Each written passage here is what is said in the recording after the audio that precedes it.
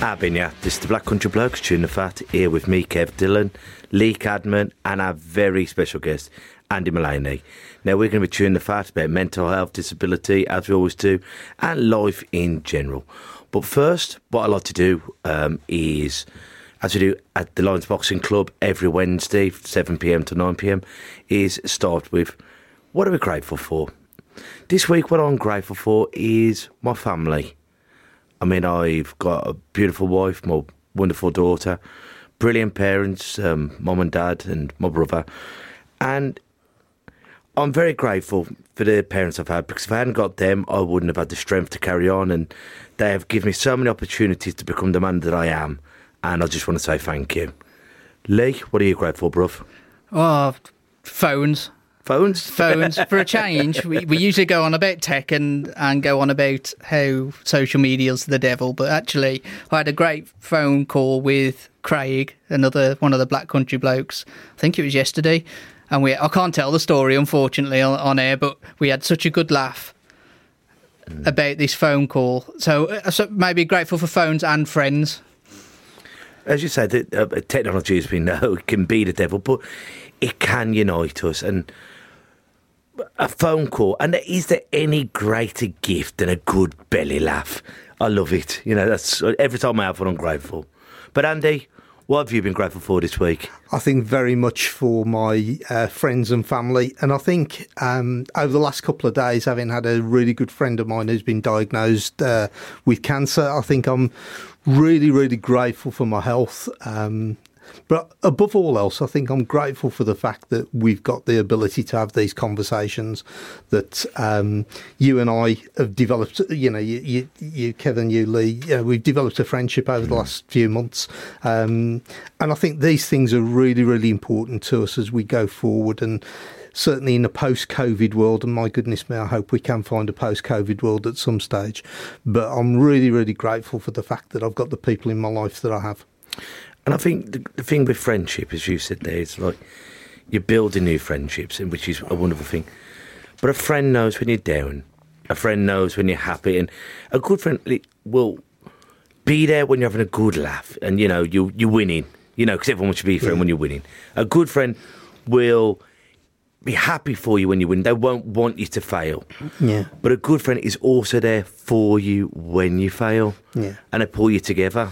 I think there's a big difference between friends and acquaintances, and I think all too often we go through life believing that we've got a whole number of friends, and how often do we turn around and say, oh yeah, they're a good friend, but actually your true friends you can count on one hand.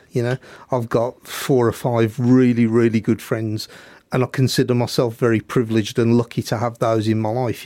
My best mate Phil, who I hope is listening to this, I couldn't have got through the last few years. If he's not listening, is he really your friend? That's what we have to ask. Phil. But you take Phil. Phil's always got time for me, and he's always got time to turn around, and he's always got time to, I think, give me a point of view. Sometimes I might not like what I say, what he says. Sometimes he might not like what I say, but we have honest conversations, and I really, really value and respect the friendship that I have with him. I love him to bits, and I've got 3 or 4 other really, really good friends. I've got a number of people that I'd say are good acquaintances, but they're not the people that I turn to first. And I feel really, going back to what we're grateful for, I'm really grateful for having the people in my life that I have that will turn around and will support me, that sometimes will carry me on the shoulders, when I need that support. I always think with friendship, you've got to put people in pots. There's someone you can lend money to, have money lent off. Someone who, if you're having an altercation, let's call it, will back you. Someone you can have a cry in front of. Some people you can have a drink with. And you're very, very, very few people that fill every pot. And just because they can't fill all the pots doesn't mean they're a bad person. They're a bit above an acquaintance. They're a good friend. But occasionally that 1 or 2 or few people tick all the boxes on there. And they're as rare as, well, I can't say on radio. But when you get them, and a true friend, you can fall out with, you can have different opinions, but you haven't got to hang up. And I remember one of my best friends in the world, Quinton, I've grown up with him, and I remember all them years ago, my nanny self died, and he phoned me about 12:30 at night, and I went, it's half so-and-so, why phoning me? And he goes, because I knew you couldn't sleep. How are you? Yeah. And when you know each other that well, like when I've had bad news, me and Lee, you will phone each other, and sometimes you haven't got to be the voice of reason. You haven't got to go, well, don't do this, or you just got to be there and go, yeah. And if they're angry, allow them to be angry. Let them come up with these mad schemes that they're going to get. And when they've calmed down and got level-headed, then you go, we're not going to do nothing now, are we? But don't argue with someone when they're emotional. Just let them get it off the chest. Absolutely right, and I think that, you talk about lending money, as a former bank manager. I mean, how many people wanting to be my friend at times? Many people. I think, you've got to think about your friends and think about who you're engaging with. And I think really finding the value in that relationship, so that it's there for both of you. And somebody who is a good friend, as you say, will give as much as they take, really, and they're there, and it's unconditional. It's a form of unconditional love. We're blokes talking as black country blokes, and we don't talk about these things. But I think it's really we don't talk about them enough. But I think it's really important that we do start to understand that sometimes people who come into your life may come into your life and you sometimes wonder, why are they in my life, and then you sort of start to get an understanding that they're there because they want to be there, not because they want to support you or because they want to be a really good friend to you. They want to actually take something and they need something from you. That's something that I've always been very, very wary of, I think, in terms of who comes into my life, and been very careful to try to think about who I let in. Someone once explained friendship is like a bank. If you just keep withdrawing and you go into the overdraft, and eventually to take your house, you've got to be taking out, but you've also be putting a pound in here and £2 and £5 and that's how it's got to be. Anything can't be take. I always say it's like life's like a buffet. There's enough plates. Bring a little bit, be it a sausage roll, and it hasn't got to be a fillet steak. Yeah. Bring something, and we'll all share.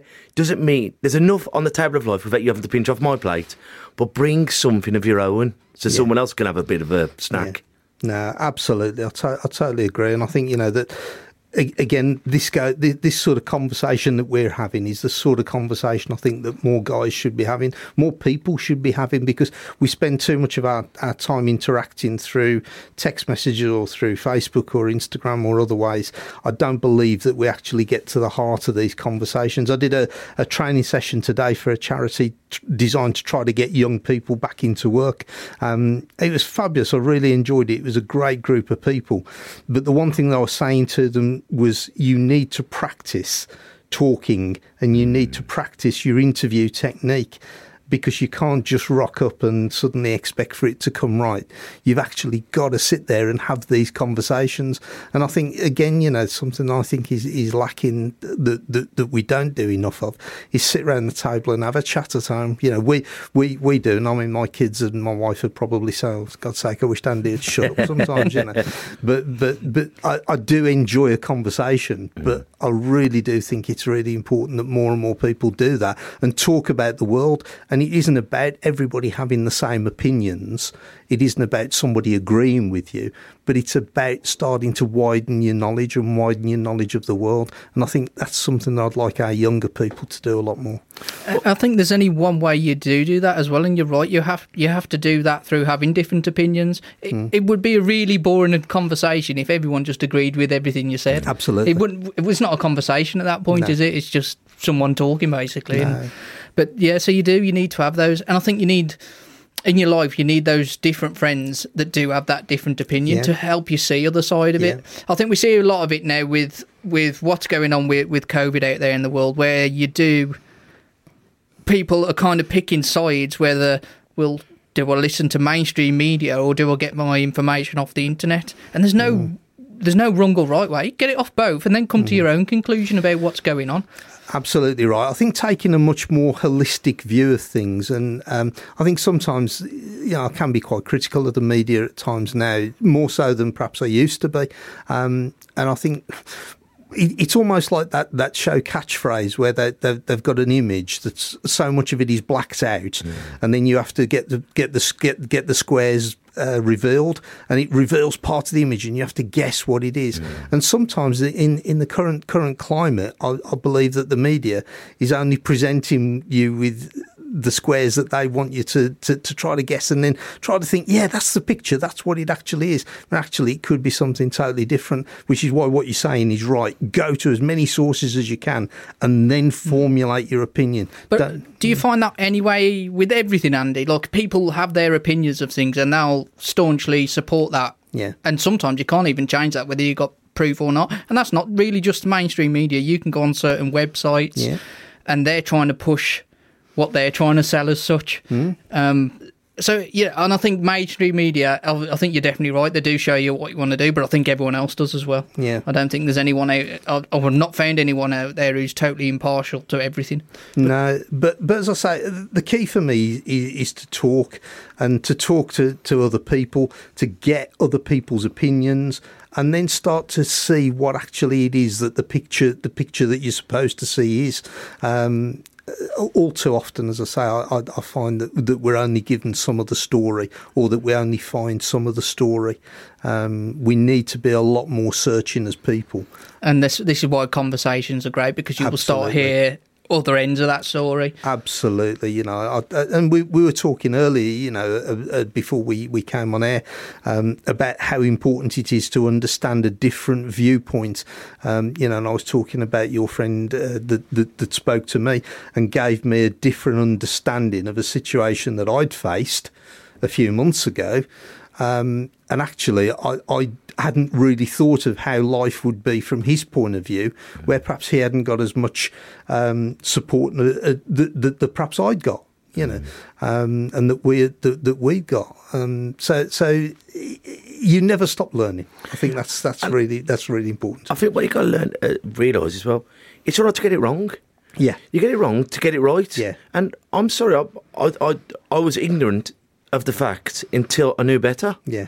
And that's what we've got to be doing. Yeah. And I think, like, it depends what we're after. If we want a fact or if we want a belief. A belief, a religious belief or whatever, they are your rights to believe. And a belief hasn't got to be proven, because you believe a belief in your heart. But if we're going for what we perceive as facts, as in the truth, then we should always be learning. Yeah. Because the truth can be changing, as you said, like with catchphrases. Sometimes we're looking over here, we're looking over to the right where something actually is happening over to the left, like a magician. And they do this on purpose with politics and with media, because they want us to see what they perceive as the truth. But we've got to, I think that I'm rather impressed with myself for thinking that, because there's a fact and there's a belief, and we have got to understand what we're looking for. I think a fact is ever changing. And what we're saying, like, about friendship, how many times do we see our work colleagues, our work associates, more than we see our old pal? And through lockdown, I must have phoned up every single person in the first lockdown on my phone, and I went, you know what, Andy? We're going to meet up. You know what, Lee? We're going to go out with the family. You know what? And it's very few, because once we're back on that hamster wheel of life, we don't back what we promised ourselves. It's like when we're on holiday, wherever we've gone, and we go, you know what, when I get back, I'm not going to sweat the small stuff. I'm going to spend more time with my family. I'm not going to work as hard. I'm just going to... As soon as we get back, we're back to doing what we do, because we're creatures of habit.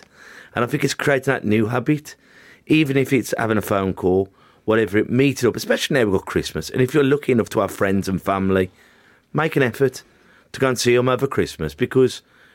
I'm a very blessed man. I've got friends, I've got family, but I'm aware of some of my friends and family who haven't got anyone, and they're the ones we've got to check up on. That's what we had to do in lockdown. So maybe now, the time of giving, give a bit of time. A bit of time's better than a present sometimes. Kev, I totally agree with you. I mean, you know, in the book that I've written, which we'll talk about a little bit later, but I talk about going through life a lot more consciously. And there's something that I've sort of tried to develop. I'm a long way from getting it right, I know that. But it's about being more conscious of what's around you, being more aware of who's around you, being more aware of the circumstances, and trying to, I think, as you walk down the high street, not miss things as you're driving. You know, do you drive unconsciously? Are you on your phone? Are you listening to the radio? Are you just going along and doing it because it's a task that's there, or are you actually consciously thinking about, great, I need to turn right, I need to turn left, what could happen if, what's going to come at me, and being a lot more, I think, considerate. And I think that's something that I would like to see a lot more of, and us be a lot less judgmental. And I know it's something that I have struggled with all my life to some degree, and I think we all battle with judgments that we make. But those instant judgments can sometimes be wrong. And what we're just saying there, you know, we need to look at the bigger picture. We need to look at the wider picture. What is it that we're actually being presented with? Do we know it all? Like consideration, kindness, common courtesy, all the things that other countries have laughed at English because we've always been having super manners, consideration. You know, when you're driving and someone cuts you up or they block you out, even though they can't get anywhere, they'll block the traffic, and a little bit of kindness goes a long way. And all emotions are contagious. If you barge into me, I'm more likely to have a go at the next bloke or next woman. Whereas if you're kind, and like once again in lockdown, the first lockdown, you'd bump into a dog walker. You're right, mate. It's very old-fashioned. How are you? Then you'd stop and talk to a stranger because you're both fed up, you're both lonely, and that would brighten up each other's afternoon, if not the day, if not the weekend.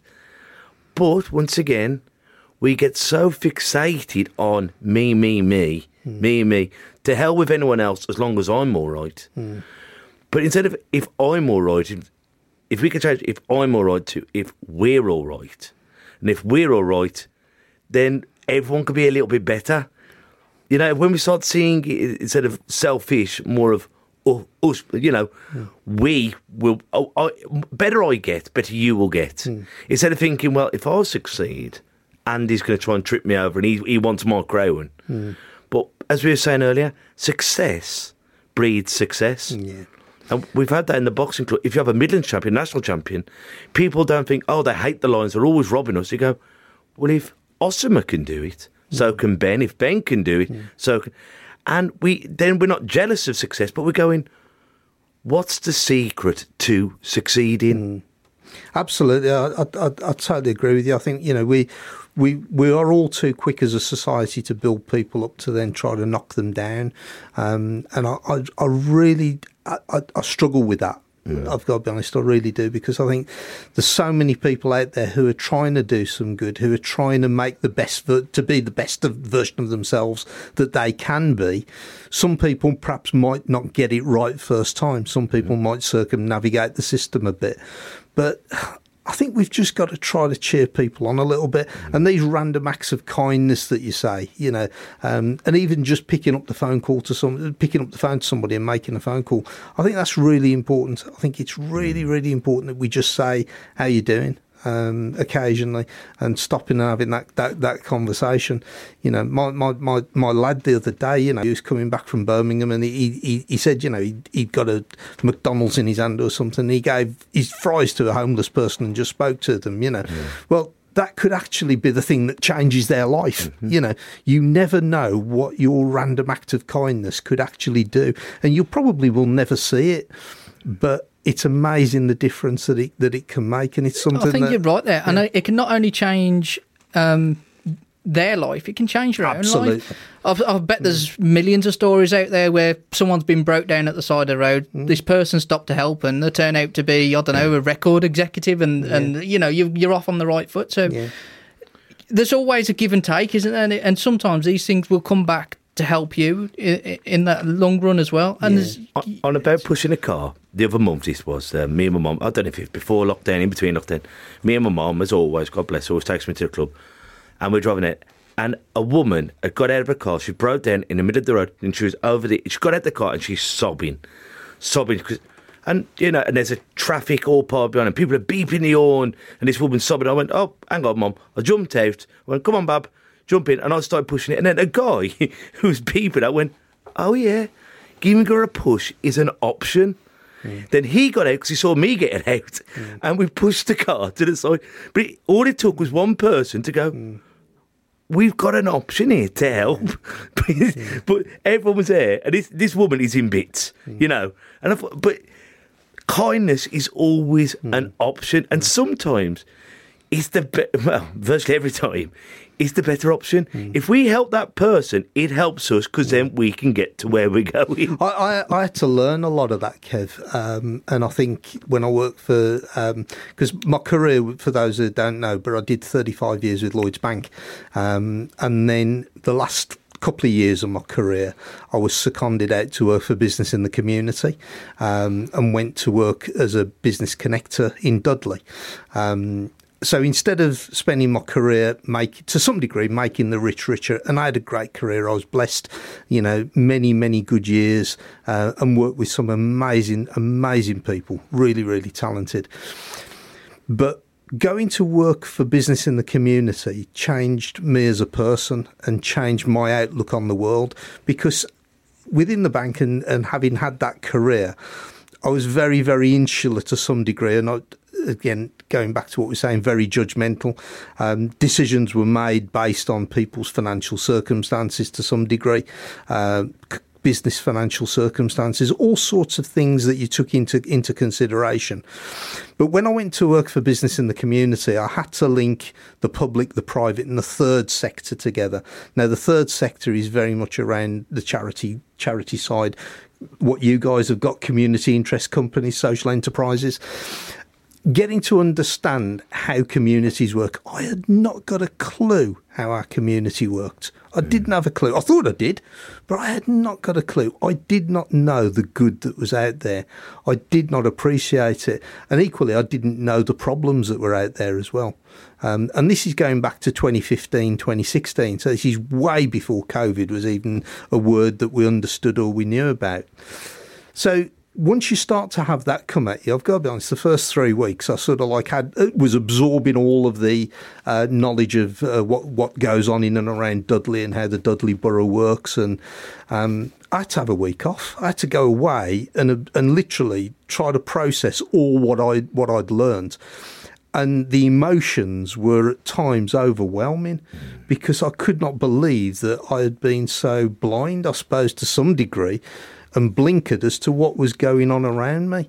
And then once I started to then develop a better strategy and an awareness, a coping strategy as well, I was then able to go out there and start to be really effective.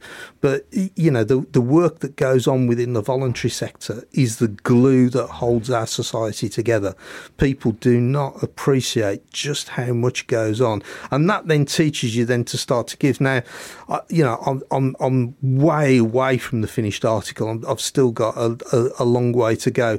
But I do look at more situations now than I perhaps ever would. And what you've just said, Kev, you know, about stopping and pushing the car. You know, Andy Mullaney, who was working in the bank, who was rushing from one appointment to another, going all over the country, going around various places in Europe and God knows what else, trying to make some money for the man, you know.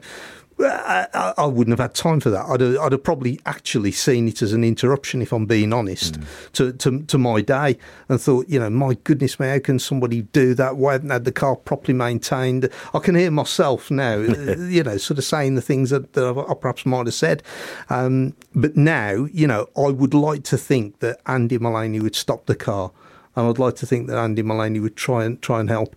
I may not get it right all of the time, but I'm trying to get it right more of the time now. I don't know, this because I'm trying to balance things up with the big man upstairs and I'm a bit older now. But I mean, I'd be pretty much exactly the same as you. I know I'd have drove past and done that. And there was a situation a few weeks ago when I was getting my hair cut.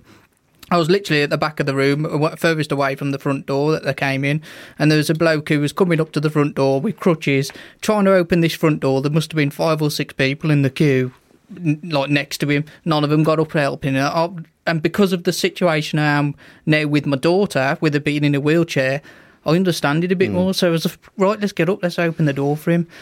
But it's not until you've been put into those situations where you kind of see it as a problem and an issue, and also that you feel then comfortable to go and do that, because you don't want to offend people as well by letting them think that you know they need your help. Whereas they might not, you know, but if they don't need your help, they'll let you know. Actually, I'm fine. I think if I look back to the big moment for me, and I can almost like pin it down really, it was when I spent a few hours in the company of Kerry Davis, who you've had on your show, and I think I introduced you to. Yes. Kerry has so many issues with her physical health. It's untrue, and I did not understand anything about disability really. I pretended I did, but I didn't. And it was only when I sat down with Kerry and then I said, tell me about yourself. And then she told me about all of the problems that she got. But then she told me about all the things that she wanted to do and she wanted to achieve. It wasn't a case of, I want to sit back and I want to take from society. It was a case of, I really, really want to give back. Her exact words were, I want to put smiles on children's faces. From somebody who's in a wheelchair, who's got all sorts of issues that face her that we can't even imagine. And the one thing she wants to do is put smiles on children's faces. I wept. I absolutely wept. And I'm not ashamed to admit that I did, and I proudly tell the story in my book. As I say, I think it was that moment that really, really was one of the defining, life-changing moments for me that made me start to realise that I needed to become a different person with a different outlook on life. And I don't believe that I'd have had the impact that I did as a business connector, and I've carried on doing since, if I hadn't have had that interaction with Kerry and actually taken it on and taken it really seriously. But I think it's great how you've been honest about that. And how many times we go like, I wouldn't have reacted that way, but you're humble enough to admit that you back then would have reacted to that woman who'd parked. You're man enough to admit that because you hadn't necessarily been around disability, how are you supposed to know it unless you're around it? And I think that's what we've got to admit to ourselves. A, that we don't know everything. B, that we can always learn. And we're willing to change. And whether we change for the worse or for the better, not many people ever set out and want to change for the worse, do they? No. They might have just pursued the wrong path and it's taken them somewhere they didn't want to be. But, we all are trying to be better. I think worse than trying to get better and actually becoming something worse, at least you've tried, is when you're happy to stagnate and you're not willing to try and give anything a go. Just because I've done it for 100 years, I will remain doing it for 100 years. That person is the worst out of all three, I believe. What do you think, Lee? Yeah, I mean, it's a hard conversation, is it, Kev? Because, it's not hard, but everyone thinks differently and moves in the world differently, and there is people out there who will try and put other people down, as we've discussed, to better themselves. So, where do you go from that point? There has to be a moment where they are taught that is different. Kind of like Andy's situation when he met Kerry, he stopped, he talked to someone with experience of disability and it changed his outlook on it. So you do, and it goes back to conversation, like we were saying earlier. You need to have these conversations and get out there and speak to people who have experienced things in life. And I think it also has to be more than one person. Because you're still, like, if someone's coming to disability to us, they could speak to two of us about it. We can speak to you with your eyes and me about my daughter, and you're going to get two different versions of what it is like to have a disability and be with someone who look after someone with a disability. I get the point you made as well, Lee. That it's the benefit to the receiver and the giver, and I think in my case, it wasn't just talking to Kerry, you're absolutely right, but the many, many, many people that's out there, people like Carl Denning, again, who I feature in the book, you get an understanding of the challenges that they face, and then you start to think, well, okay, what would it be really like to walk a mile in their shoes? How would I cope? And I think that allowed me then to start to become a lot more, I think, to some degree, dispassionate at times, and then put my business hat on and go, right, okay, I understand what the situation is that, say, Kerry and Carl face and so many other people. Now, what can I now do to start to engage other people to take on the knowledge that perhaps I've got and to see things from the viewpoint that I'm now standing at and that I'm looking at things with. And that's where you then start to then take people with you. You take one takes two takes four, and it starts to then develop a form of exponential growth, really. And that's how communities then start to go forward. I'm a great believer in that. I really am. And I saw it happen so many times and working, as I say, for business in the community was one of the greatest privileges of my life. But just saying how the job changed me and how I have now become, for the first time in my life, I'm probably more comfortable in my skin with who I am than I've probably ever been. And I think that's probably been one of the greatest awakenings for me over I'm 57 years old, and it's only really since I've been 55 that I've started to really know who Andy Mullaney is. Yeah, I think what Kev was on about earlier, that you've got to be constantly learning and changing these things. I think about my own situation. Before my daughter was born, I was disability equipment sales, and it's highly specialised what I do. And I thought I knew about it. I thought I was going around these families' places, and at the time I was doing a specialised wheelchair, and I thought I knew the struggle they went through. And it wasn't until my daughter was born that actually I didn't have a clue. I didn't have a clue at all of the struggle that these people go through just to get equipment, let alone the rest of the stuff, getting medical help and getting all that. I didn't have an absolute clue. And I'd grew up around Kev. My mum has looked after children with disability her whole career. It kind of, in terms of me having a disabled child, I was kind of the ideal person, if there was one, to have one, with the knowledge I thought I had, but I didn't have a clue at all. Didn't have a clue at all about it, and it's a real eye opener. My daughter has been probably this now 7-year-old little girl has been probably my greatest teacher. They've taught me, should I say? She's taught me so much about the world and about what it is really like, and about really what it is important. And what is actually important comes down to a very few little things, and it's not the money you've got in the bank. To me, a lot of I used to be chasing around after the money and trying to get a better job that pays more to further myself in life. But actually, none of that matters. What matters is time. Yeah. That's the only thing that actually matters, and being able to spend that time wisely.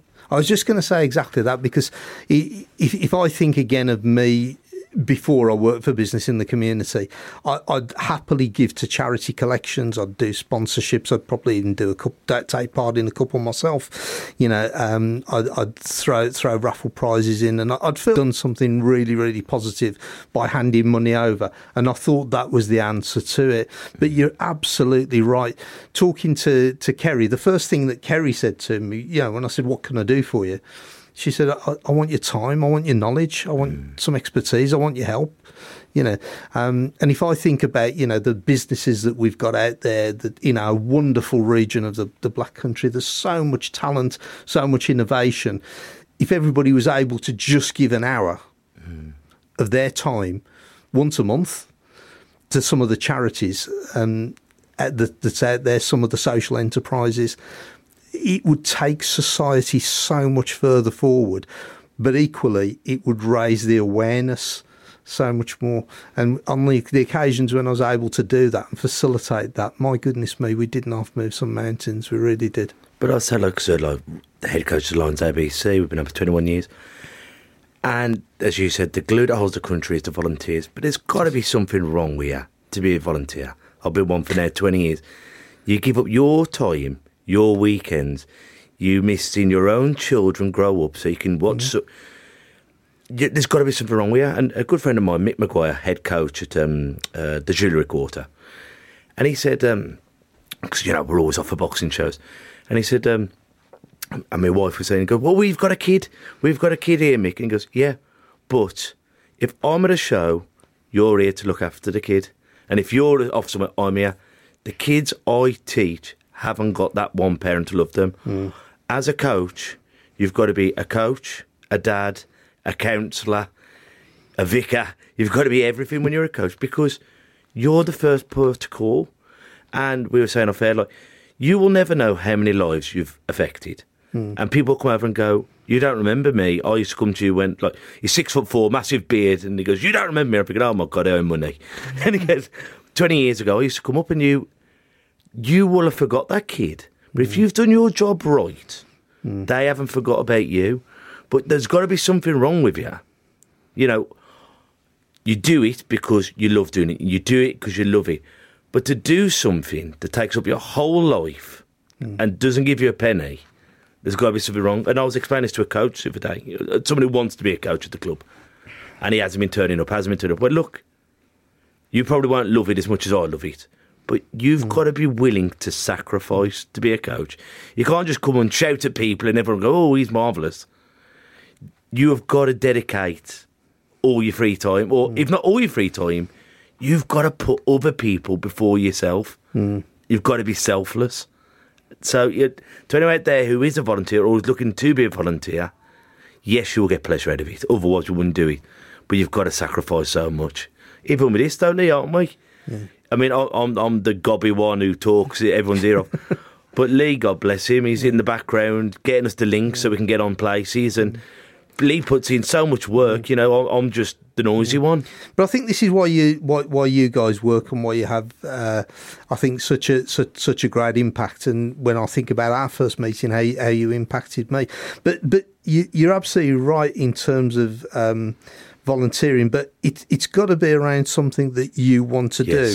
It's got to be around a cause that you have, for want of a better phrase, but some skin in the game to some degree. You've got to really, really want to make a difference to that, and you've got some passion. Now, my passion around volunteering is mentoring and helping young people and getting young people to realise their potential. You know, and I will be as enthusiastic as anybody about that, and I'm really happy to do it, like I did today with employability. You know, and helping them. I will help other charities and I will help other organisations, and you know, if I can give some support, I will do. But I do what I really, really love doing, and I think again, you know, that's something that is really important. You know, find what your passion is, find what you really, really want to do, and what causes particularly switch you on. I think you have to be that way anyway with anything you do, because especially something like that where you're going in to teach people something. I've been in countless meetings where I've just been bored to death and nearly wanted to fall asleep, you know. Yeah. And I just think, why don't you get people in front of me who are passionate about what they want to do? Because whether you like it or not, then they will infuse you with that passion. Yeah. So even if you're not interested, if you come to me and you want to talk about, I don't know, the bird spotting, I have no interest in bird spotting, but if you're passionate about it, that will rub off on me, and that passion will come through, and that will spark that interest. Well, you saying that, it's ever so funny. We were teaching boxing in one of the schools around here, and I was allowed to go in the teacher's lounge, which is ever so weird when you're a naughty kid and you have to wait out there to be told off. And I was in there with all the other teachers, and I'm sat there listening, because I love people watching. And the teachers go, oh, you know, that Lee Cadman, I hate the job. And I was looking, all these teachers, let's call it 15 teachers and 40, they're all bad-mouthing the kids, and I hate the job and I hate what they're teaching. And this one guy, I can't remember what he's teaching, walked in and went, oh, he goes, oh, it's great, you know, the kids are brilliant. And I looked at him, he loved what he did. He was passionate, and he knew some kids were toe rags, but they weren't going to beat him because he loved what he did. And I looked and I thought, you're the teacher who will be remembered. That's absolutely right. No, that's absolutely right. And I think, you know, if I think back to my school days, I think about 1-2 teachers that I had that sparked me off. But if I think again, you know, about the people that have really made a difference to my life and that have really helped me on, it's the people who have had a passion for what they do, people who are incredibly talented, but people who were quite happy to be selfless in their time in mentoring me and supporting me. And equally, you know, I do believe that it's inherent on those of us that have got the health, the strength, the ability, you know, that have not got so many ties and so many pulls to just try to push something back out there to try to help some of the people that perhaps may need it. And that can be as little as giving half an hour to somebody and just having a chat with somebody, because it can change somebody's life. It can change a person's life. But I mean, there's two things I want to say there. Like, because we were saying off air, like, my mum is the backbone of the Dillon family. Without my mum, I would never achieve anything. Without a, you know, And say, my dad would say the same, and my big brother Richie. And they're the true selfless people. Absolutely. Rain, shine, whether they're feeling poorly. No one knows, they don't moan. They just grit their teeth and get on with it. You know, and they'll let me and Dad get out in the newspaper. But them special, and they're like angels. They're very, very rare. Yeah. They're these wonderful human beings. I got one at home, Mrs. Catherine Mullaney, if she's listening. She's the glue that holds us together, and has enabled me to be the person that I am. You know, I mean, I remember coming home one day, you know, and saying to her, "Oh yeah, I've just applied for this job within the bank, and it means I'm going to be in London probably 4 days a month. I'm going to be in Jersey, Isle of Man, probably in Geneva as well, and you're not going to see me very much of me." Now, probably inwardly she was cheering, you know? but you know, she realised that it was just something that I needed to do, you know, something I wanted to do. So she just made the environment right, and you know, so the person that I am is so much because of Catherine, you know, and the kids as well. But Catherine has been very, very selfless in the way that she's approached things and the way that she's done things, and she's enabled me to be the best version of me that I can be. So, you know, I love her loads. And I think it's like the same with my wife and now one of my boxers, same as you, and Lee. We have to have understanding partners to allow us, and I think that's a remarkable person itself, isn't it? To allow you to achieve, or at least to try and achieve, your goals. And once again, when you're away from your children, from your loved ones, and how many times like we're going to go to a wedding or a christening, and I've gone, I'm ever so sorry, I've got to take Lee to a boxing show. And to be understanding about it is remarkable. I think it goes further than that, though, doesn't it, Kev? Because you think we're all sitting here now. Me and Kev do something towards the Backcountry Blokes at least 3 times a week.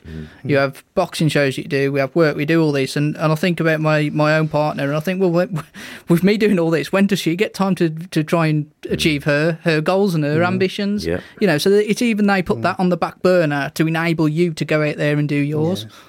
Yeah, and really is remarkable, and that's exactly what's happened in our house. You know, I mean, my ego was huge as well. You know, and some people would say it still is to some degree. But nothing wrong with that. No, but you know, Catherine's enabled the environment at home. She's taken care of the kids. She's helped. You know, she's done so much for them, as well as then once they'd reached a certain age, then going back to work. Never once saying I want or I expect or you will do this or you will do that. Yeah, she's just allowed me to be me, and as I say, I'm really, really grateful for it. And you know, hopefully, you know, trying to write some off the arrears as well. I feel like ego, because me and my dad always talk about this as well. Me and Dad always have our chats. Ego ain't always a bad thing. Ego gets you out of bed in the morning. I think. What we've got to be aware of ego is like how many empires have been built on ego, but how many have crumbled on ego. But I think ego is brilliant if you've got humility.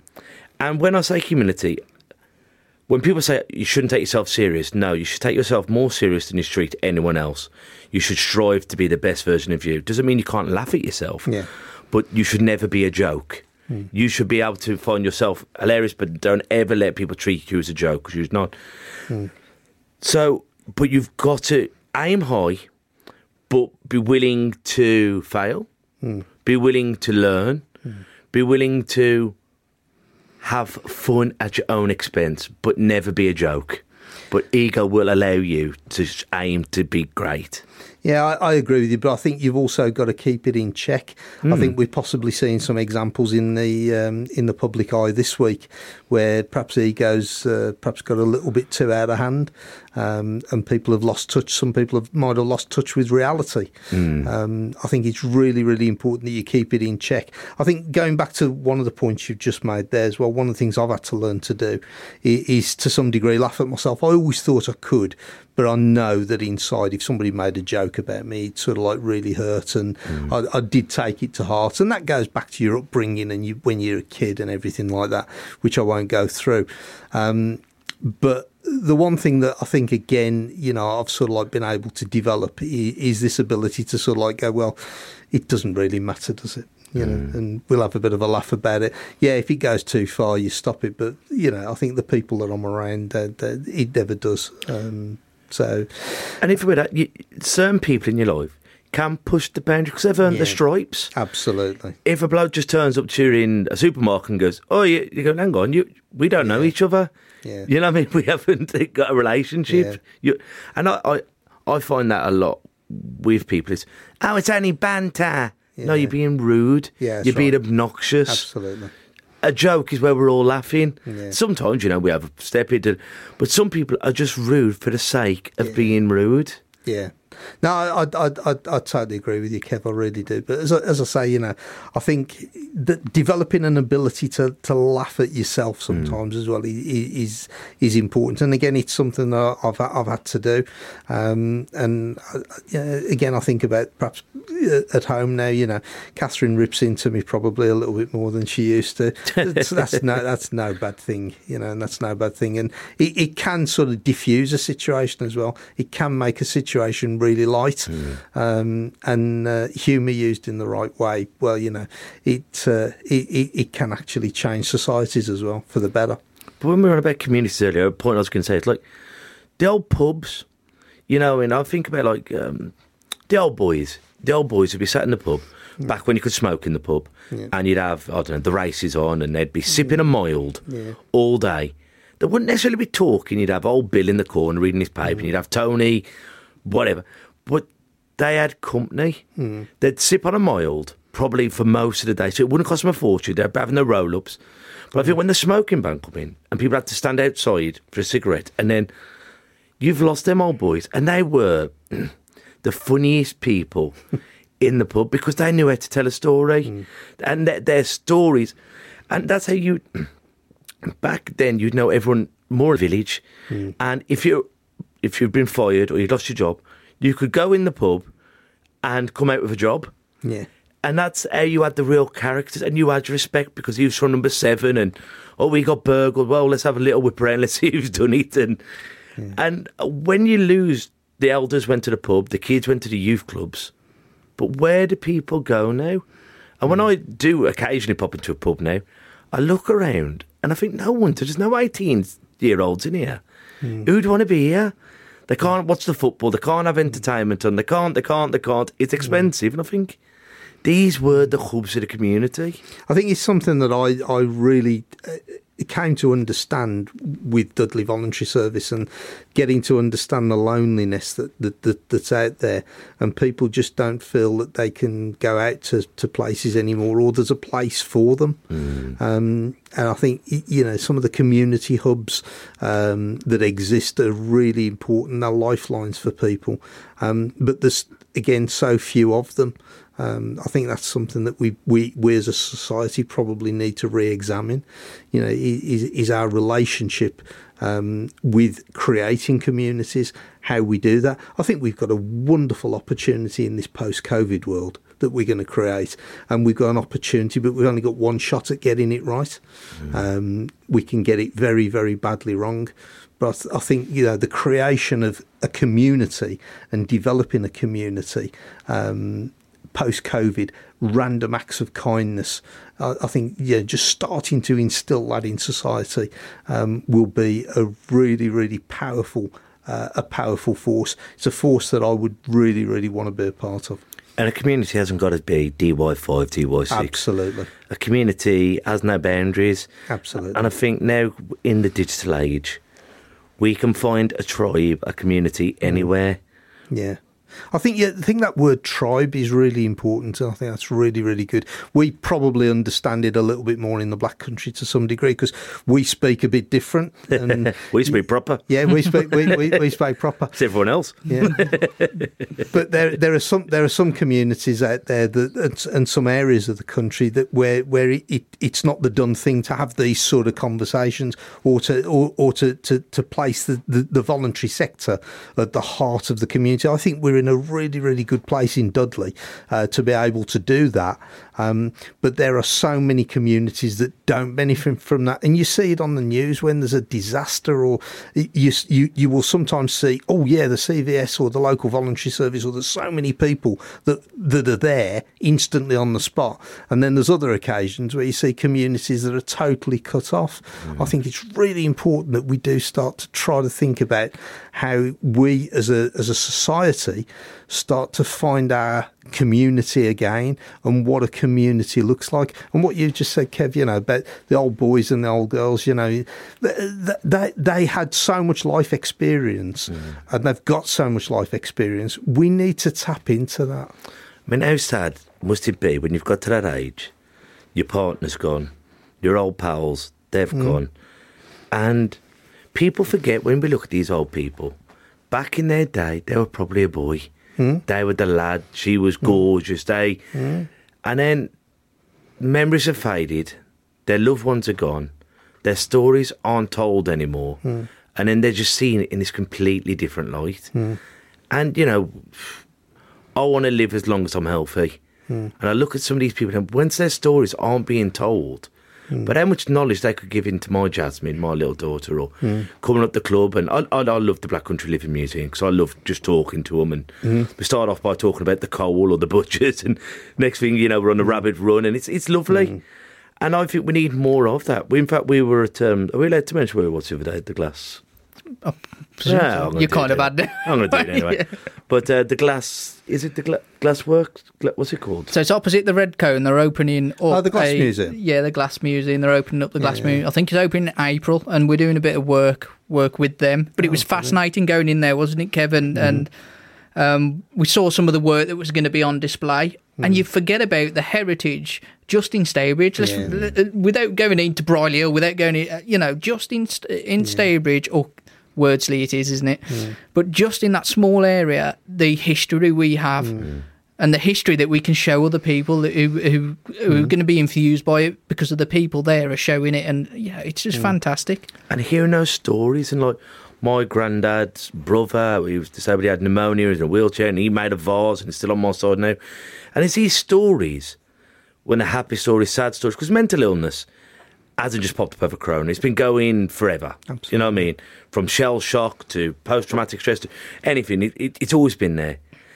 And isn't it, I was talking to an old Bobby at the Black Country Museum, and I said, what do you think of it? And he goes, well, back in our day, we'd see some horrific things, but then we'd all go to the pub afterwards, and we'd talk about it, we'd get drunk, we'd forget about it. And I'm not saying that's necessarily the answer, but they were finding a way of talking. I'm not saying go and have 10 points. But if that is your medicine, if that's the only way that you can do it, then do it, because we've got to get it out there. And I think more we can have frank and open conversations, and hopefully by what we're doing now, we are encouraging the older people to open up. And we were doing one of our public speaks the other day, weren't we, Lee? And a lady said she was finding it really hard to engage with her elderly father. And we said, he probably won't open up to you. You're his little princess, his daughter. He's been a tough guy all his life. And they said, well, what do you think? I went, try and engage with him, with his friends. Try and get him into a working man's club. Try and get him into a carpentry. Because he's more likely to open up to one of his peers than he will to his daughter. No, I think you're absolutely right. Again, Kev, I do think going back to the if I think of my childhood and I think about mental illness, it was a really dirty secret in families. It was a dirty secret in our family. There was members of my family that had suffered with mental illness, and it was something that just was not spoken about. It was a source of embarrassment to some degree, and I know that at the age of 10, I know that I had a breakdown when I was 10. But it was just brushed away. It was just brushed away. So I think the fact that we're talking about it now, and we're talking about it a lot more openly, is a really good thing, because the more we talk about it, the more we're actually going to put not only coping strategies out there, but we're also going to make people aware of how they can combat it. And we can get ahead of the game, so that the issues that we're seeing with how much money is having to be thrown at mental illness, we can actually do something about about that without throwing money at it, because we can just have the conversations. And this is why I'm such a huge fan of what you guys are doing, because you're getting blokes talking about mental health and you're getting them talking about how they feel inside, which is what we're not particularly good at doing. If somebody says to you, "You okay?" the chances are you'll get, yeah, I'm fine, when actually you're probably anything else. But I would love somebody someday to turn around to me if I said to them, "How you doing?" And they turn around and they said, "You know what, Andy, I'm actually having a bit of a bad day. Can we have a chat?" Fantastic. That'd be wonderful, because that actually might prevent somebody having to go to the doctors, having to speak to the doctor. Well, this is exactly what I'm sitting in this chair now, for the fact that I didn't want my son to think he had to bottle it up like I did. Yeah. And I found out myself that actually, up until this year, I found out my dad suffers. But it's only because I was opening up that he's managing now to open up. He doesn't open up as much for me, and that's fine. I know now he goes through his problems, and he deals with that in the way he deals with it. He deals with it better than he ever has done because of what I do here. But we have to stand up and speak about mental health to stop our sons committing suicide and our daughters committing suicide, because that's the way out of it. That's the real way of reducing it, by going, actually, if you are struggling, stand up. Stand up and tell someone. Absolutely. Stand up and find a way that you can deal with it, that is not bottling it up inside you and letting it get fester and get worse. But my dad, Big Bob Dylan, GB coach, panic attacks. And he had something, anyone who meets Dad, he's the most confident, loud grizzly bear. But because we are all here now, hopefully someone who's listening to this on LinkedIn, podcast, and go, so I'm allowed. Yeah. Absolutely. I'm allowed to feel like I'm not a wuss. I'm not I'm not unfixable. Yeah. And I hope, when I was in my deepest, darkest depression, if someone could have said that to me, it could have helped me get out a lot faster. And someone said this to me about, I said, if you see someone struggling in the shallow end, why are you letting them get to the deep end and drowning? Yeah. And that's what we're hopefully doing. We're seeing someone in the past, we're seeing them, and if we can guide them and give them a strategy to float or get to the side before they get to the deep end and start drowning, we're doing our job. Kev, this is exactly why I wrote my book. Didn't anyone ever tell you it's all a game? And, the book is there.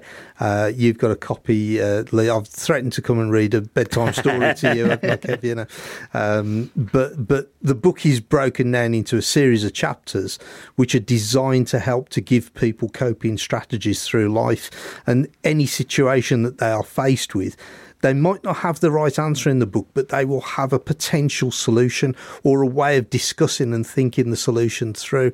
So I'm a great believer that, exactly what you've said, Kev, we've got to provide these vehicles. We've got to provide the environment and make the environment right for these conversations to happen. I think what you do at the boxing club is absolutely great, how you get the kids talking. If I think about when I was doing some football coaching, and put that in inverted commas, football coaching, I was probably kicking the ball about with the kids when my lad was playing for Falcons. I kind of look back and I think I missed a few things because I was probably so wrapped up in work. I was turning up on a Saturday to do some of the coaching and then the game on a Sunday. But did I ever sit down with any of those kids who I know some of them were really struggling and go, do you want to have a chat? Is there anything that we can talk about? And I think the same then applies to adult football teams, and anybody who's in a situation where you're engaging with other people. Have an honest conversation. Is everybody okay? Let's just talk about it if necessary. Throw the ball on one side. I think what you said though is like what Lee said earlier about the disabled man trying to get in the door. Sometimes we're frightened of offending. Absolutely, yeah. And that fear of offending him might stop that person from getting better, from getting the help he needs, from, excuse me, can I open the door for you so you don't have a tumble and break your other rib?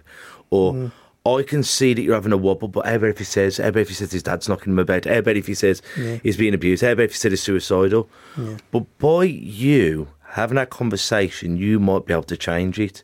So instead of feeling uncomfortable, you might be the person who saves that person's life. Absolutely. I think, as I say, I think anybody who's in any situation where you're engaging with other people, it's worth having that conversation. Are you healthy? Are you happy? Is there anything that you want to talk about? Is there anything that we can get out on the table that you want to share with me? What's really great that's happened in your week? Or is there anything that you really think is not particularly good? I agree with what you say. I think everybody is fixable. I really do. But we've got to make the environment right for people. Well, Lee, should we go to two songs? And then when we come back, we're going to get into your book. Fantastic. Are these the songs that I've chosen, by the course. way? Oh, fantastic. And we're back with me, Lee and Andy Mullaney. So before we get into your book, bruv, why have you picked these songs? Oh, crikey, that's a really, really great question. I think the first two that you played, which were Teenage Rampage and then Crazy Horses by the Osmonds. If I think about my time on the road, working for the bank and then going into different meetings, and I don't want to sound like Alan Partridge, please don't think of me like Alan Partridge, but they're songs that used to get me going. That took me back to my childhood. I remember being on the school coach, going to some trips, and they'd be on their songs from the 70s. I think True has a special meaning for me and Catherine because we danced to that at our wedding, and that was and again, an 80s lad, very into Spandau Ballet with a very, very big quiff at the time, a contract with Falcon Hairspray to keep my hair in place. I think that was that was really important. Call for Cats by Squeeze, I just really, really like it. The lyrics make me smile. It's a bit like Ian during the Blockheads, and Reasons to be Cheerful, and it does make me smile. And I think the Human League as well. I just remember going to Snobs, and I used to go to Snobs on a Thursday and a Saturday in Birmingham, and then other nightclubs as well. So very misspent youth when I was sort of like 18, 19. That sort of like reminds me of the era, the smell, the atmosphere. And I can remember that song just really, really summed the 80s up for me in terms of the style of the music, the early 80s, the new romantic. I thought it was awesome. So now, once again, what's the name of your book? So the book's called Didn't Anyone Ever Tell You It's All a Game? And the subtitle is Surviving and Sometimes Winning at Life. It was written it started giving to me, I think, on August the 13th, 2019. And I stopped writing it at December the 16th, 2020. And it was as though it was given to me as a gift. It was a calling, really, that came. I'd been mentoring and doing a lot of mentoring with people, but particularly I'd mentored young Ellie. That evening after I'd finished the session with Ellie, I knew she was good to go for her interview that she was going to do. She was going to get the job. I knew it, and she did. She was absolutely awesome. But I woke up at 4:00 in the morning and just felt, you know what, I've got to write all of this down. And so by the end of that day, I'd got the title, I'd got the 60 chapters, which became 50. I got the format of how I wanted to write the book, and some of the introduction, and then it just kind of like poured out of me. And it's based on the game of Snakes and Ladders. We have to try to find the ladders, avoid the snakes, but load the dice more in our favour. And that's what the book is about. And that's why when I said earlier about going through life a bit more consciously, I think that's what I'm trying to get to with the book, so that people go through life more consciously. They accept the situations that come at them, but they don't just breeze through life or just accept that things are going to happen, that they can actually influence things and make things happen for them.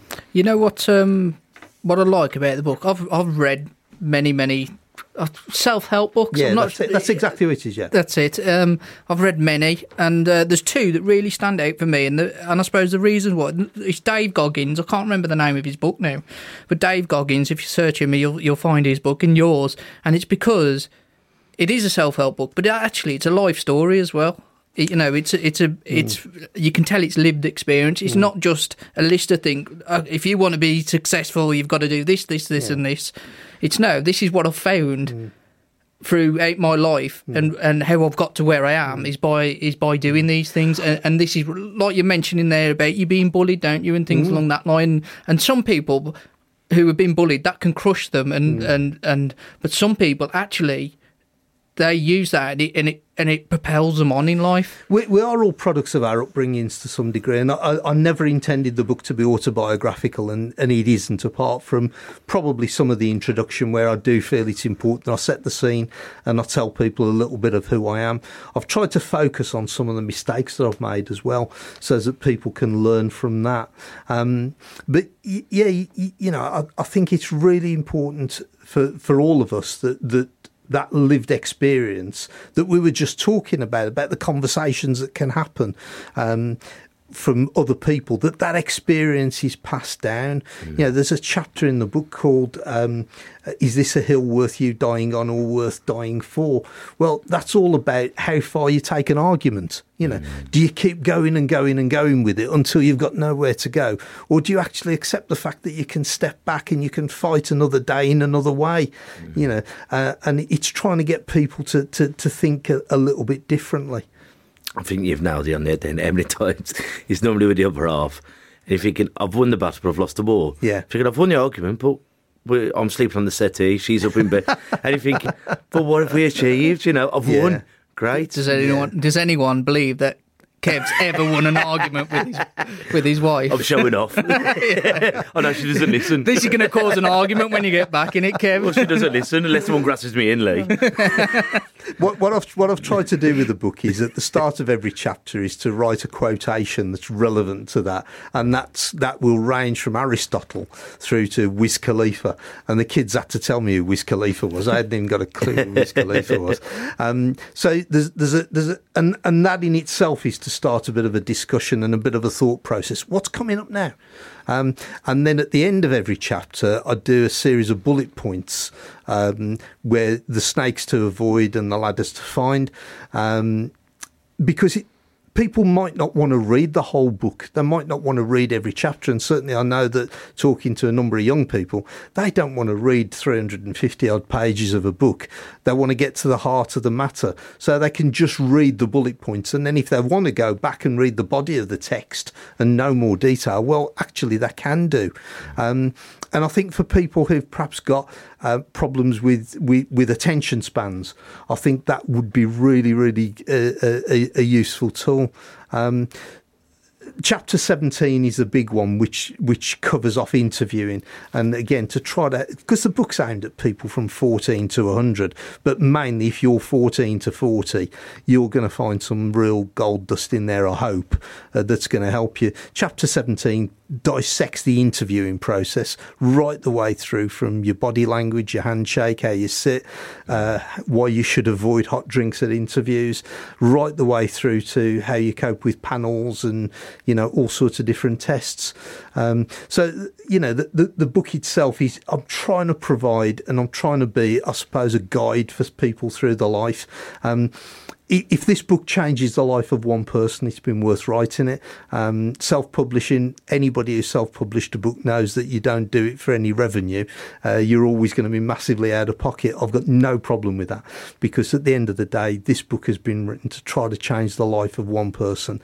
And if it does that and it makes their life better, my goodness me, that's been that's the achievement in itself. Because we are going to, in the new year, once we get back and everything, we are going to do some interview lessons, because the art of shaking someone's hand, looking them in the eye, how to conduct yourself, and having confidence. But it's not.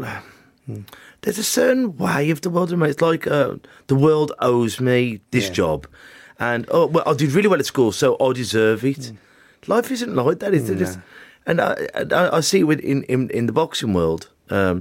Well, I should be in the championships, and sometimes I could train every day, but I'm not going to be Muhammad Ali. I could run every day, but I'm not going to be Mo Farah. I could sing every day, but I'm not going to be Frank Sinatra.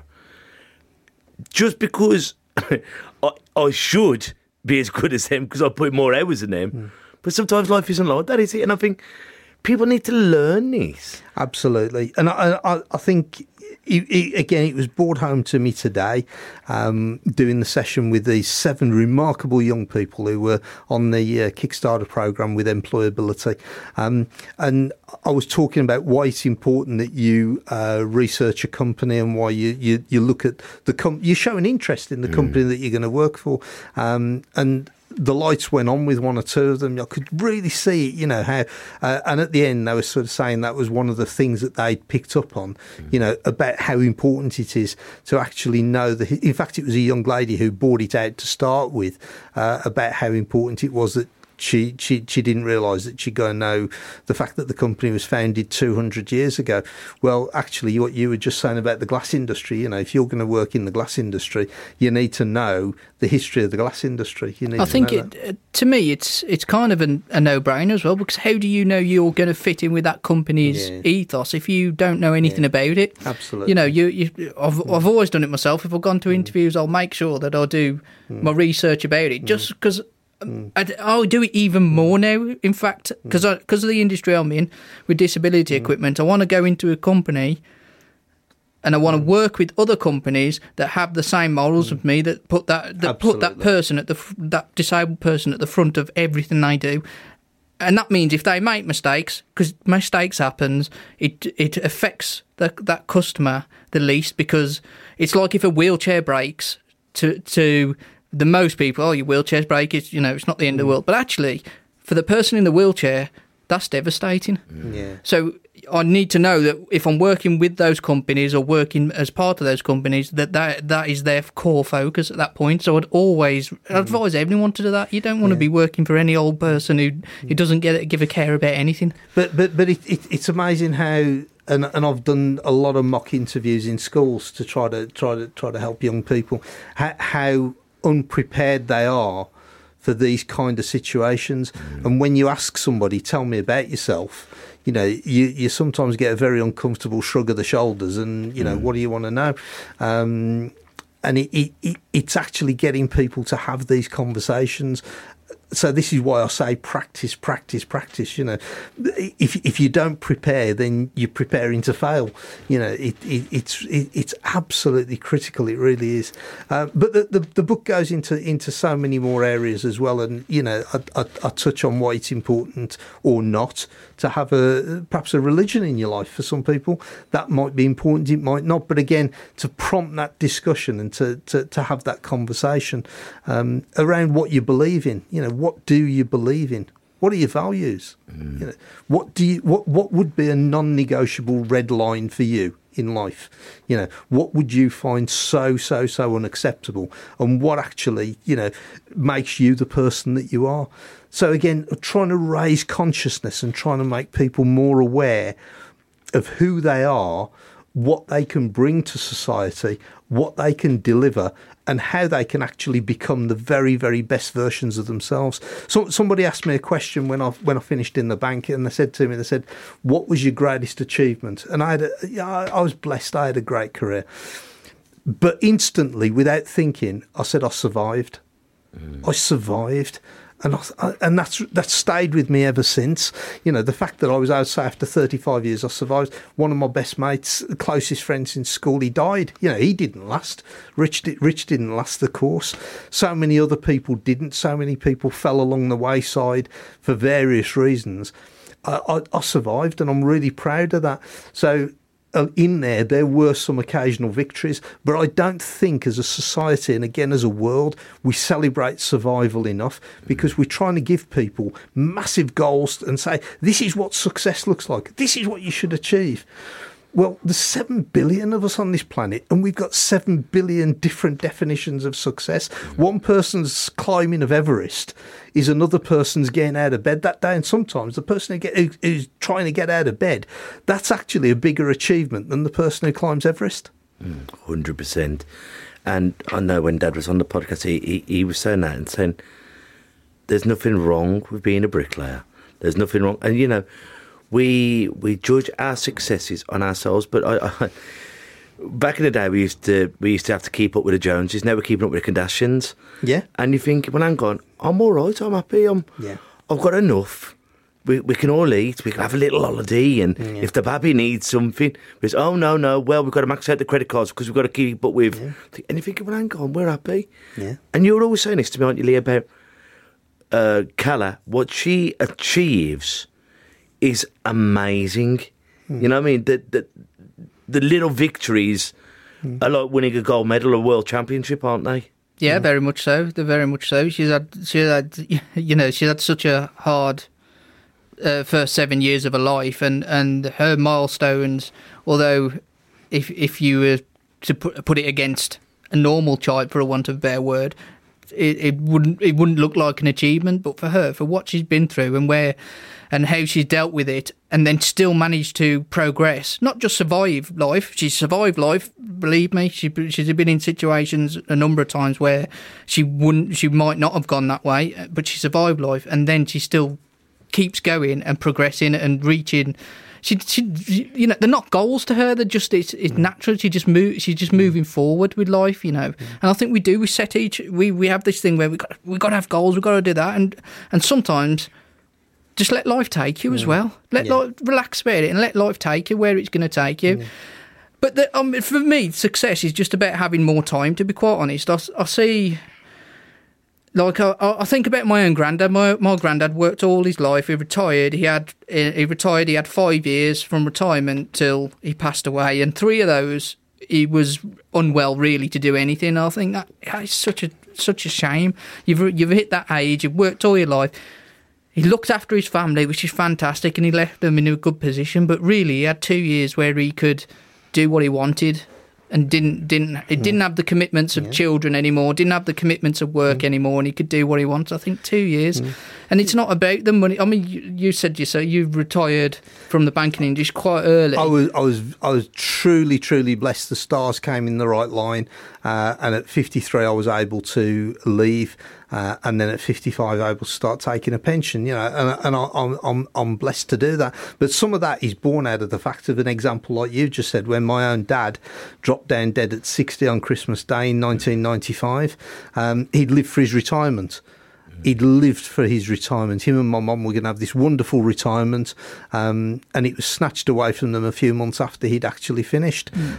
So I was determined that, I was going to try and squeeze what I could out of life. And I know how lucky I am, and I count my blessings every single day. We were talking about that at the start, and I realise how lucky I am. But I think it's again when I start thinking about people, and I write some stories, some life stories in the book, some biographies of people like Kerry Davis, Carl Denning, who lost his sight in 8 seconds, Frankie Graham, who'd got a gambling addiction. You just think about those people, and you think about how they've fought to come back from and battle adversity, and then not only do that, but then they want to give more. They actually want to give more back to society. I think that's amazing. But what you've just said is absolutely right. And for me, but I can imagine that's what you value most. You appreciate you're in that. You've worked yourself to get in that position. And I think we've got to realise that as well. You've put the effort in to get to that point. But I don't think, from speaking to you, it's not actually the money to be able to do that. No. You're appreciative of the time that you can now use. Absolutely. And I think, it's been able to, and particularly during lockdown, being able to help my kids who are 25 and 21, help them with their careers and help them through lockdown and understanding the world, helping other people, going on to Zoom calls and things like that. The fact that you and I have met, that we've met, and we've sat down and we've actually had a beer together, is really, really good, or a coffee, whatever. I think I had a beer, didn't I? Yeah. I don't think that you guys had a coffee, but I think. Again, having that time to understand and to become comfortable with who I am has been really important. And I think if all of us can just take that little bit of time out. If I was talking to Andy Mullaney of 20 years ago, I would say, instead of walking past the roses and going, they look nice roses, stop and actually smell them. Well, I think about this myself, and I spent a lot of really from 16 to probably 30 years old working, and that was all I really did. I had a beautiful family sitting at home, and what was I doing? I was at work working, and I think, well, has that paid off? And it definitely hasn't paid off in terms, and I don't mean in terms of money wise. It hasn't paid off in relationship wise. You know, with my kids, I just think it just wasn't worth it in the end. And where does that balance change within life? Would that balance change if I am fortunate enough to retire when I'm younger? Then that may go, well, actually, yeah. But I don't think it would, to be quite honest. I think because you're missing some really important times of your young family's career. Absolutely. Life, sorry. But there's some people out there, and I always remember I had a client who was a metal basher, and this is going back to 92, and not far from here. And I went out and saw him, and I finally said to him, I plucked up the courage because he really told life how it was. You know, he did typical black country lad, didn't pull any punches. And I said to him, look, Jim, you know, you're 80 now. When are you going to turn it in? When are you going to have a rest? You know, and he says, I'm going to die at this anvil. You know, this is where I want to die. This is where I've spent all my life. And actually, that's what actually happened. You know, a few years later, that's what he did. Again, we are all individuals. I always thought that I would work into my 60s. In fact, we had a conversation not so many years ago where I sat at our kitchen table and I said to the kids, I think I'm going to have to work till I'm 70. And then suddenly the stars came into the line. As I say, I know and appreciate how lucky I am. But you're absolutely right. 35 years with Lloyds Bank, and I gave everything, and I mean everything, and so too did Catherine. You know, and that was a lot of time, a lot of miles, a lot of effort, a nervous breakdown in there as well. So would you, now you're at the end of that? Would you change that and do it any differently, or would you, in terms of, obviously you don't want to have a mental breakdown, but in terms of the sacrifices you made, do you think now that's been worth it? It's that is a great question. It's one that keeps me awake sometimes at 3 and 4 o'clock in the morning when I look back. I missed some things around the house, and I missed some of the golden moments at home that I shouldn't have missed. But it was what I felt I needed to do to survive and to get through there. The one thing I never did was take my job for granted, ever. Every single day. And some of that was the culture in the bank at the time as well. You know, and the culture was very much a case of, you know, you're only as good as your last week, and, you know, this is the most important year of your career. Oh, guess what? Next year is even more important. So it's what I did to survive. And I guess as well, you know, there was always that moment in the background where I thought somebody's going to catch me out here. They're going to actually realise that I've got away with it, because I was doing not only a job that I loved in most cases, but I was actually pretty good at. But it didn't. Sometimes it didn't come difficult to me because a lot of it was around talking and around conversations, around sales, making sure that people bought into you, and then delivery by world class service. And I set the bar.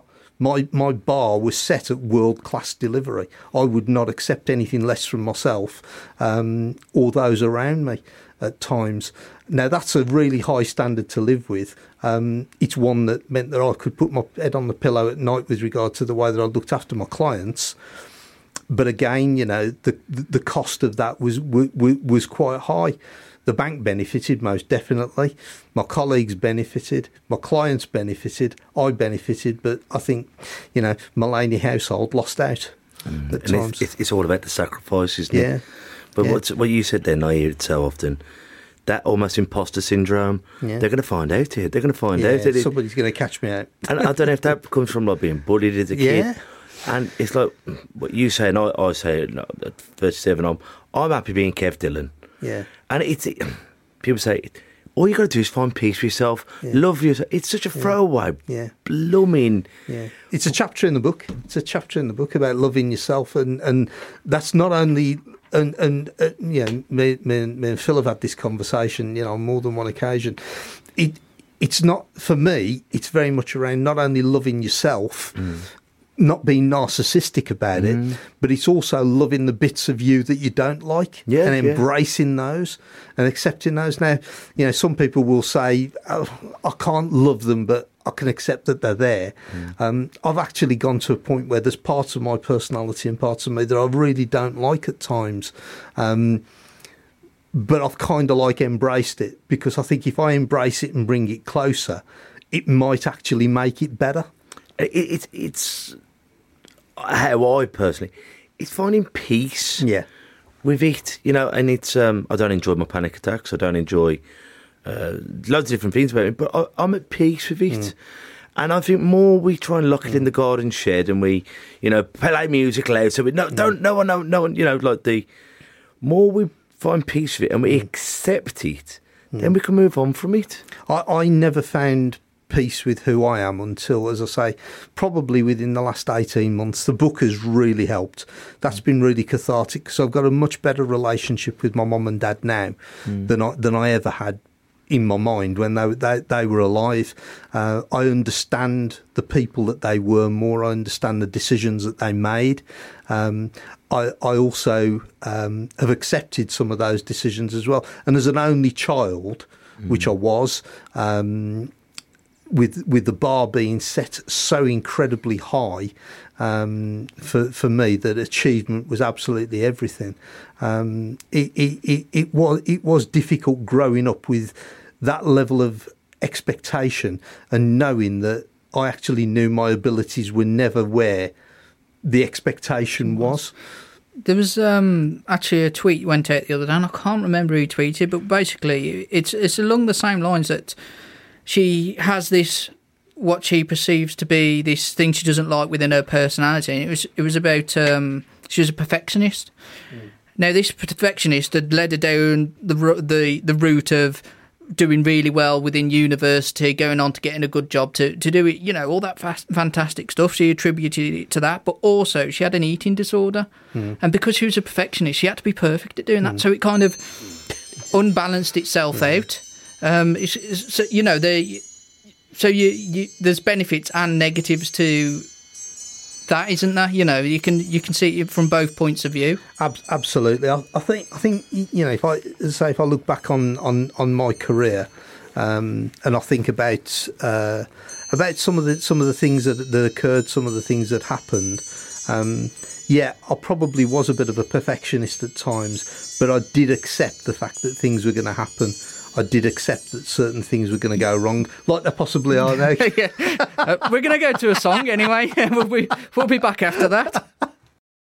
And we're back to our almost perfect show. A couple of stumbles on the way. I do. Well, that's all that's my fault for not turning my phone off. So that was causing that little bit of interference. Good job. It's not a job interview, Andy. But absolutely. The worst thing is, we all thought we had a mental illness of even ringing at that point. Well, what I was going to say was, you know, it just goes to show proper preparation, doesn't it? And I hadn't properly prepared and turned my phone off. So I'm really sorry about that. Thanks, by the way, for playing Empire State of Mind there, Alicia Keys.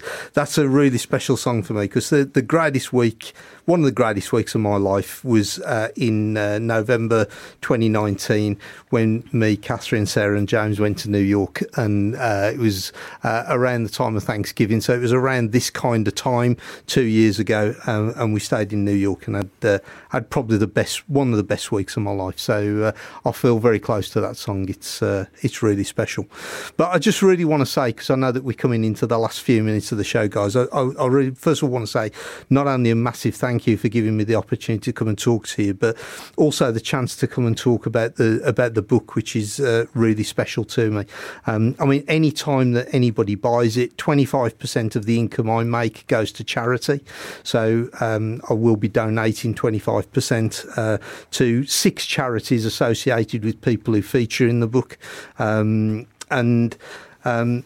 The book is available on an e-book. It's also available via the publisher's Matador. It's available via Amazon and via most retailers.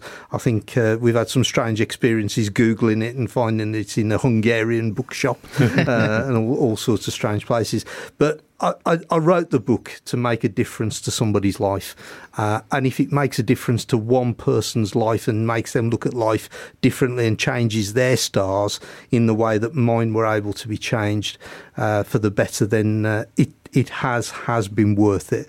And I'd love to shake hands with the person if that is the case. But it's a massive thank you from me, guys, because as I say, I've really enjoyed it, and I'm really looking forward to us doing some more stuff together as the months go by.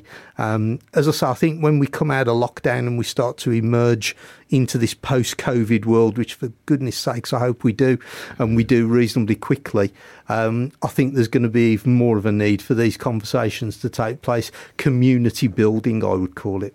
Yeah, 100%. And I think if we can all do our little bit to build on a community, then we're going to have a fighting chance. Yeah. Do you think you'll write another book? I think that's a really great question.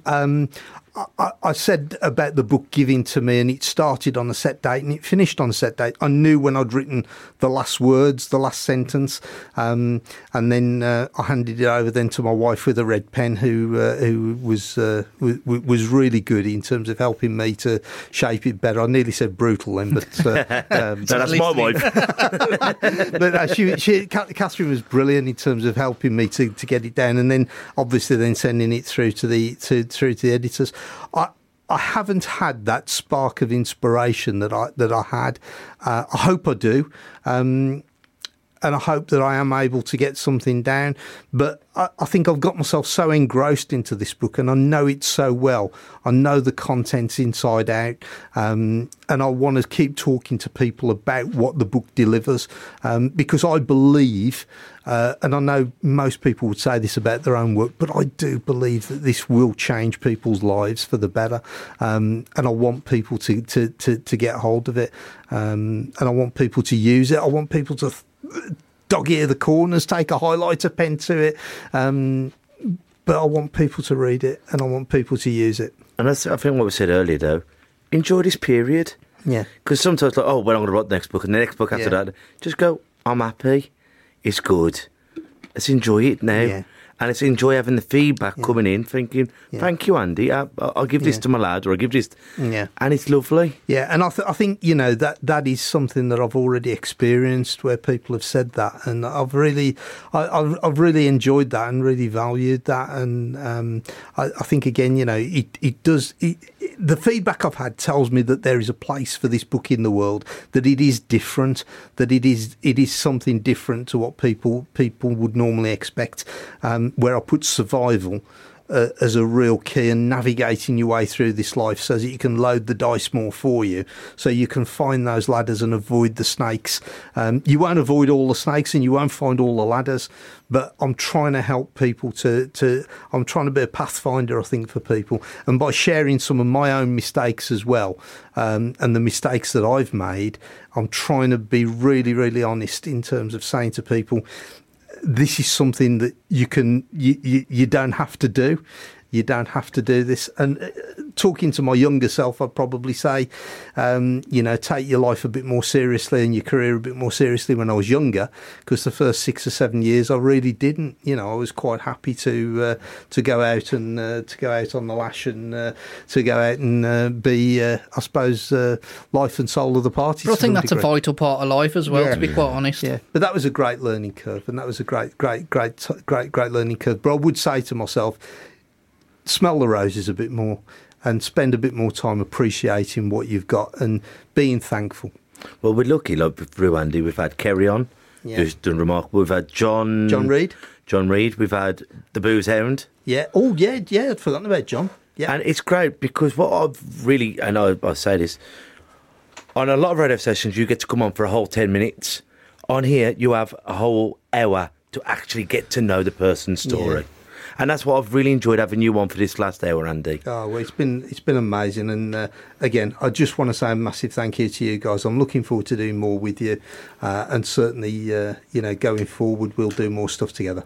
And as I always like to end, have you got any quotes or sayings that have helped you get through life? I think there's one that I've got 50 in the book, but there's one that I've found since I wrote the book, which I would have included, by Robin Williams. And Robin Williams said, everyone you see is fighting a battle that you know absolutely nothing about. So be kind. Be wonderful. Well, guys, until we see each other next time, I want you all to take care of yourselves and each other. Ta-ra a bit.